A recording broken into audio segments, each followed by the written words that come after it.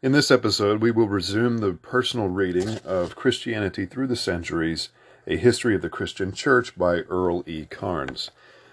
Today we come to Chapter 18 in the section titled The Rise of the Empire and Latin Teutonic Christianity, the Revival of Imperialism in the West.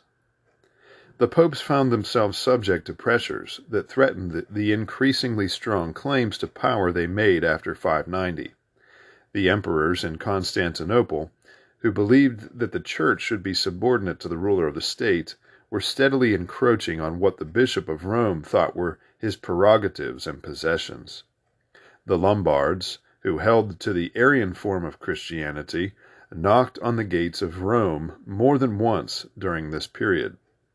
These difficulties forced the Pope to look around for a powerful ally who would support his claims to spiritual power and to temporal possessions in Italy. The Frankish rulers seemed to be the most promising allies, and with them the popes made an alliance that was to influence both ecclesiastical and political affairs during the Middle Ages. The new political empire in the West, to which the Pope gave his assent in 800, revived the imperial idea of the Roman Empire, but the rulers of this new empire were to be Teutons rather than Romans. The glory of reviving the Roman Empire went to the Carolingian rulers. Roman numeral 1. The Merovingian dynasty. The importance of the conquest and civilization of Gaul by Caesar in the middle of the 1st century before Christ now became apparent because it was to the Franks in this territory that the Pope turned for aid. These Franks had come to France from their homelands along the eastern bank of the Rhine River and had conquered Gaul, but at the same time they had accepted the Roman culture of their victims. Clovis, circa 466 to 511, was the first leader to unify the Franks and to complete the conquest of the territories of what would be the major part of modern France. He married a Burgundian princess, Clotilda, 474 to 545, and linked the Burgundian territories won by this marriage with others won in battle. The union of all the Frankish tribesmen from the Rhine under his leadership was a great contribution to stability in the area. Clovis accepted Christianity, partly through the influence of his wife, and partly because of what appeared to be the providential aid given to him in battle. His acceptance of Christianity in 496 makes that year significant in the history of Western Europe because the Franks, whom he had united, and their rulers were to become the bulwark of the papacy against the temporal foe and to give to the papacy the territories that it held as temporal possessions for over a millennium. As is so often the case, Clovis's sons did not have the ability of their father, and control of the affairs of the state passed into the hands of an official known as the mayor of the palace, who held the reins of government, while the weak successors of Clovis enjoyed life in the palace. The mayors of the palace made up what is known as the Carolingian dynasty, which was to reach its zenith under power under Charlemagne. Roman numeral 2. The Carolingian rulers. Pepin of Heristal was the first of these mayors of the palace to reunite the divided possessions of Clovis, and from 687 to 714 he controlled the Franks for the degenerate descendants of Clovis. He made the office of mayor of the palace a hereditary position to be filled by his descendants. Charles Martel, 688 to 741, the Hammerer, an illegitimate son of Pepin, took over the duties of mayor of the palace after 714. His abilities as a warrior were badly needed because the Muslims, who had overrun Spain, were now threatening to take over all of Western Europe. Charles defeated them at the Battle of Tours, near Poitiers, in 732, and obligated the Roman Church to him because he had apparently saved Western Europe from Orthodox Christianity. He supported the work of Boniface in evangelizing the tribes beyond the Rhine, knowing that if they were won to Christianity, he would not have difficulty with them on the western bank of the Rhine. Charles's successor as mayor of the palace was his son Pepin, 714 to 68, known as Pepin the Short or Pepin the Great, who ruled jointly with his brother from 741 to 747, when the brother withdrew to a monastery. Pepin was the first real Carolingian king because he took the title of king in 751, as well as exercising the authority of mayor of the palace. The occasion for this extension of his authority was a request from Pope Zacharias for aid against the Arian Lombards who were threatening the authority of the papacy in Italy. Pepin was consecrated by Boniface as the king of the Franks. Childeric III, the last of the Merovingians, was deposed and compelled to spend the rest of his life in a monastery. Pepin redeemed his promise to aid the Pope by expeditions against the Lombards in 754 and 756. He promised land in central Italy from Rome to Ravenna to Pope Stephen II in 754. This grant, known as the Donation of Pepin, had special significance for the people of Rome because 754 BC was the traditional date for the founding of the city of Rome. This allotment was the foundation for the Papal States that the Pope held uninterruptedly in Italy from 756 until the union of the Italian people in 1870. It is little wonder that the reigning Pope, Stephen II, crowned Pepin for the second time as the King of the Franks and Patrician of the Romans in 754. Stephen received the promised grant in 756. For some centuries, an account had been developing concerning this supposedly miraculous healing and conversion of Constantine by the Bishop of Rome. The grateful Constantine was supposed to have made liberal grants of rights and territories to the bishop. These stories were combined in a document known as the Donation of Constantine and given wide circulation during the Middle Ages. The document was used by popes to buttress their claims to temporal possessions and to power in both the temporal and spiritual realms. The authoritative formulation seems to have been made about the middle of the 8th century, so that it was in circulation at the time of Pepin made his grant of land in Italy to the papacy. In the document, Constantine greeted Sylvester and the bishops of the church and went on to relate that he had been healed from leprosy and baptized by Sylvester. In return, he declared that the church at Rome was to have precedence over all other churches, and that its bishop was the supreme bishop in the church. He gave territories throughout his empire and the Lateran Palace, and the clothing and insignia of the imperial rank to Sylvester. Constantine then withdrew to Constantinople so that he would not interfere with the imperial rights of the Pope. Although the facts just described were in the document, they were not historically correct. No other record of any such facts exists. Moreover, Lorenzo Valla in 1440 showed in his book, the first document of real historical criticism, that the donation was a forgery, made some centuries after the events it purported to describe.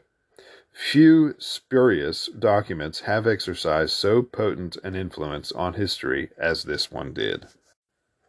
The next ruler over the Franks was Charlemagne, son of Pepin the Short.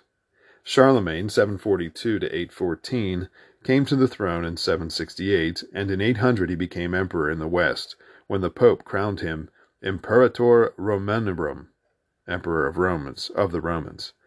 His influence was felt in every area of human endeavor in Western Europe. Much information about Charlemagne is derived from Einhard, sometimes incorrectly known as Eginhard, writer of a biographic sketch of Charlemagne. Charlemagne was about 7 feet tall and had a proportionately large body. His bright face and long white hair, coupled with such height, gave him an air of dignity. He delighted in hunting, riding, and swimming, but also had a real interest in culture. And this interest led him to combine the pleasure of the table with listening to music or having someone read to him. He was also devoted to religion. However, his religion did not carry over into the domestic life because he kept concubines as well as his legal spouse in his palace. Charlemagne was also a man of war. He engaged in over 50 campaigns during the course of his reign in an attempt to end anarchy within his kingdom and to expand its borders into Italy, where he completed the defeat of the Lombards, and into Germany, where he conquered the Saxons. He spread Christianity among the Saxons by force of arms. He was able to double his father's possessions until he held all of Italy as far south as Rome, most of the area of modern Germany, and all of the area of modern France. So much land in Western Europe had not been under one jurisdiction since the time of the Roman Empire. Because this kingdom was held together by the genius of Charlemagne, it did not last long after his death in 814. Charlemagne developed an able bureaucracy and a good system of imperial government to administer his large empire. The empire was divided into different areas, each of which comprised several counties under a duke. The emperor sent men known as missi dominici to the courts of these dukes at unexpected times to inspect their accounts, to announce new capitularies or laws, and to check on how well they were keeping order. He was also friendly to the church. He thought that the church might be compared to the soul, and the state to the body of the man. Church and state had their respective spheres of responsibility. While on a visit to Rome to finish the work of defeating the Lombards in 774, he reconfirmed the donation of lands that Pepin had made to the Pope in 756. He believed, however, that the ruler of the church should not dispute the decision of the ruler of the state, and that bishops should also be subordinate to the head of the state. When Pope Leo III was set upon by a faction in Rome and nearly killed, he left Rome for the court of Charlemagne. Charlemagne went back to Rome with him, and at a council the Pope was cleared of the charges against him. At a holy mass in the cathedral on Christmas Day in 800, while Charlemagne knelt before the altar, the Pope put the crown on Charlemagne's head and declared that he was the Emperor of the Romans. Thus was the Roman Empire revived in the West, and New Rome, led by Teuton, took the place of the old Roman Empire. A universal empire existed beside a universal church. The classical and Christian heritage were now linked in a Christian empire. The human dream of unity of men seemed again to be realized, for Charlemagne had the largest territory under his control that any man held since the fall of the empire. The classical and Christian heritage were now linked in a Christian empire. The human dream of unity of men seemed again to be realized, for Charlemagne had the largest territory under his control that any man held since the fall of the empire. The universal spiritual empire of the papacy over men's souls now had its counterpart in the revived Roman Empire. The empire that Charlemagne had over the physical aspect of people's lives. The kingdom of God was thought to have two arms. The spiritual, presided over by the Pope, was to have responsibility for men's souls. The temporal was to have responsibility for the physical well-being of man. The Pope and the Emperor were to give each other mutual support. Of course, such a view was bound to bring conflict between the rulers of the Church and the new Teutonic Roman Empire. Was the Emperor given power from God over men, and did the Pope exercise delegated power from the Emperor over people's souls? Or did God give supreme authority to the Church, and did the Pope delegate authority over people's bodies to the Emperor? Or did they hold coordinate positions in which God gave to each one directly supremacy within his respective sphere? The answer to this problem occupied the energies of popes and emperor during the Middle Ages until the pope finally succeeded in bringing the emperor under their control. After the death of Charlemagne, his empire declined under his weak son and warring grandsons until the grandsons divided it among themselves in the Treaty of Verdun in 843, after a long period of war. The imperial idea was again revived by a German prince named Otto, 962, and from 962 until 1806, the Holy Roman Empire was an honored institution in Europe, in spite of Voltaire's jibe that it was neither holy, Roman, nor an empire. Charlemagne was deeply devoted to cultural progress, and his imperial reign from 800 to 814 was a period of cultural development that has since become known as the Carolingian Renaissance. Not since the work of Boethius and Cassodorus during the reign of Theodoric, the Ostrogothic ruler of the land of Italy in the 6th century, and there had there been such cultural progress. In order to effect his cultural renaissance, Charlemagne turned to the scholars of the Church in England and persuaded the great scholar Alcuin in 735 to 804 to come to his court from York and to assume the leadership of his palace school in Aachen, where the children of the royal family and leading nobles might be educated. Alcuin had the assistance of Paul the deacon, Einhard, and other able scholars in his work. Minuscule or cursive writing was developed in this era by Alcuin and others. The palace school of Charlemagne was an integral link in the chain of men and schools responsible for passing on the medieval university the basic outlines of its curriculum. The trivium and the quadrivium that had been derived from Roman higher education by Martinius Capella in the 5th century. The cultural activities of Charlemagne were an important step in the process by which the German people assimilated classical and Christian learning. Charlemagne himself delighted to listen to the reading of great books from the past, and according to his biographer Einhard, particularly liked Augustine's works, especially The City of God. He also insisted that the abbots set up monastery schools so the interpreters of Scripture might be learned men who would understand and rightly interpret the Bible. Considerable emphasis was given to the significance of Charlemagne in medieval history. His coronation marked the reconciliation and union of the population of the old Roman Empire with its Teutonic conqueror.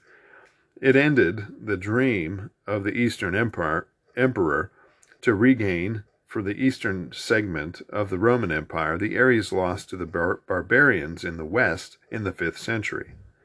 Because the Pope had crowned Charlemagne, his position was enhanced as one to whom rulers owed their crowns, and the emperor was bound to aid him when he was in difficulty. Charlemagne's coronation marked the peak of Frankish power that began with Clovis's decision to become a Christian. Roman numeral 3. The Church and Empire in the East. Charlemagne was also interested in the Eastern Empire and Church, and even made attempts to unite the East and West into one empire that would embrace most of the territories of the old Roman Empire. One must not forget that the Eastern emperors held back the Muslim hordes from sweeping over Europe until the West could recover from the confusion and chaos created by the fall of the empire and the influx of the barbarians.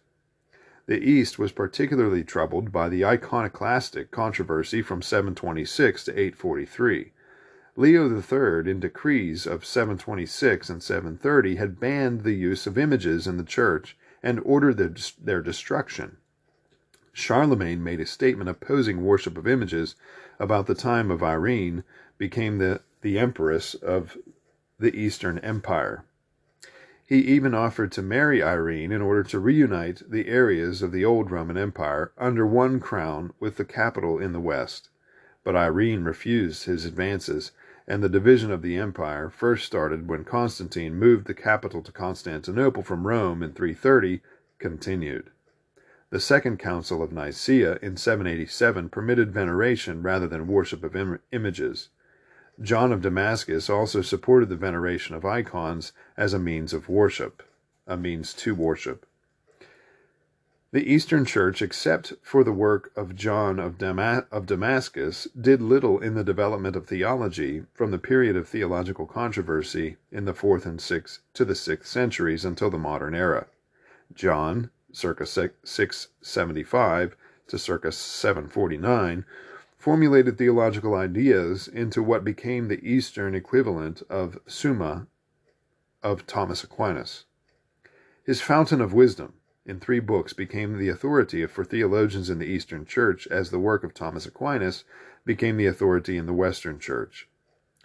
The 3rd book, of the Orthodox Faith, is a summation of the theology developed by the Church Fathers and Councils from the 4th century up to his own day, and it became the standard expression of orthodoxy in the eastern part of the empire.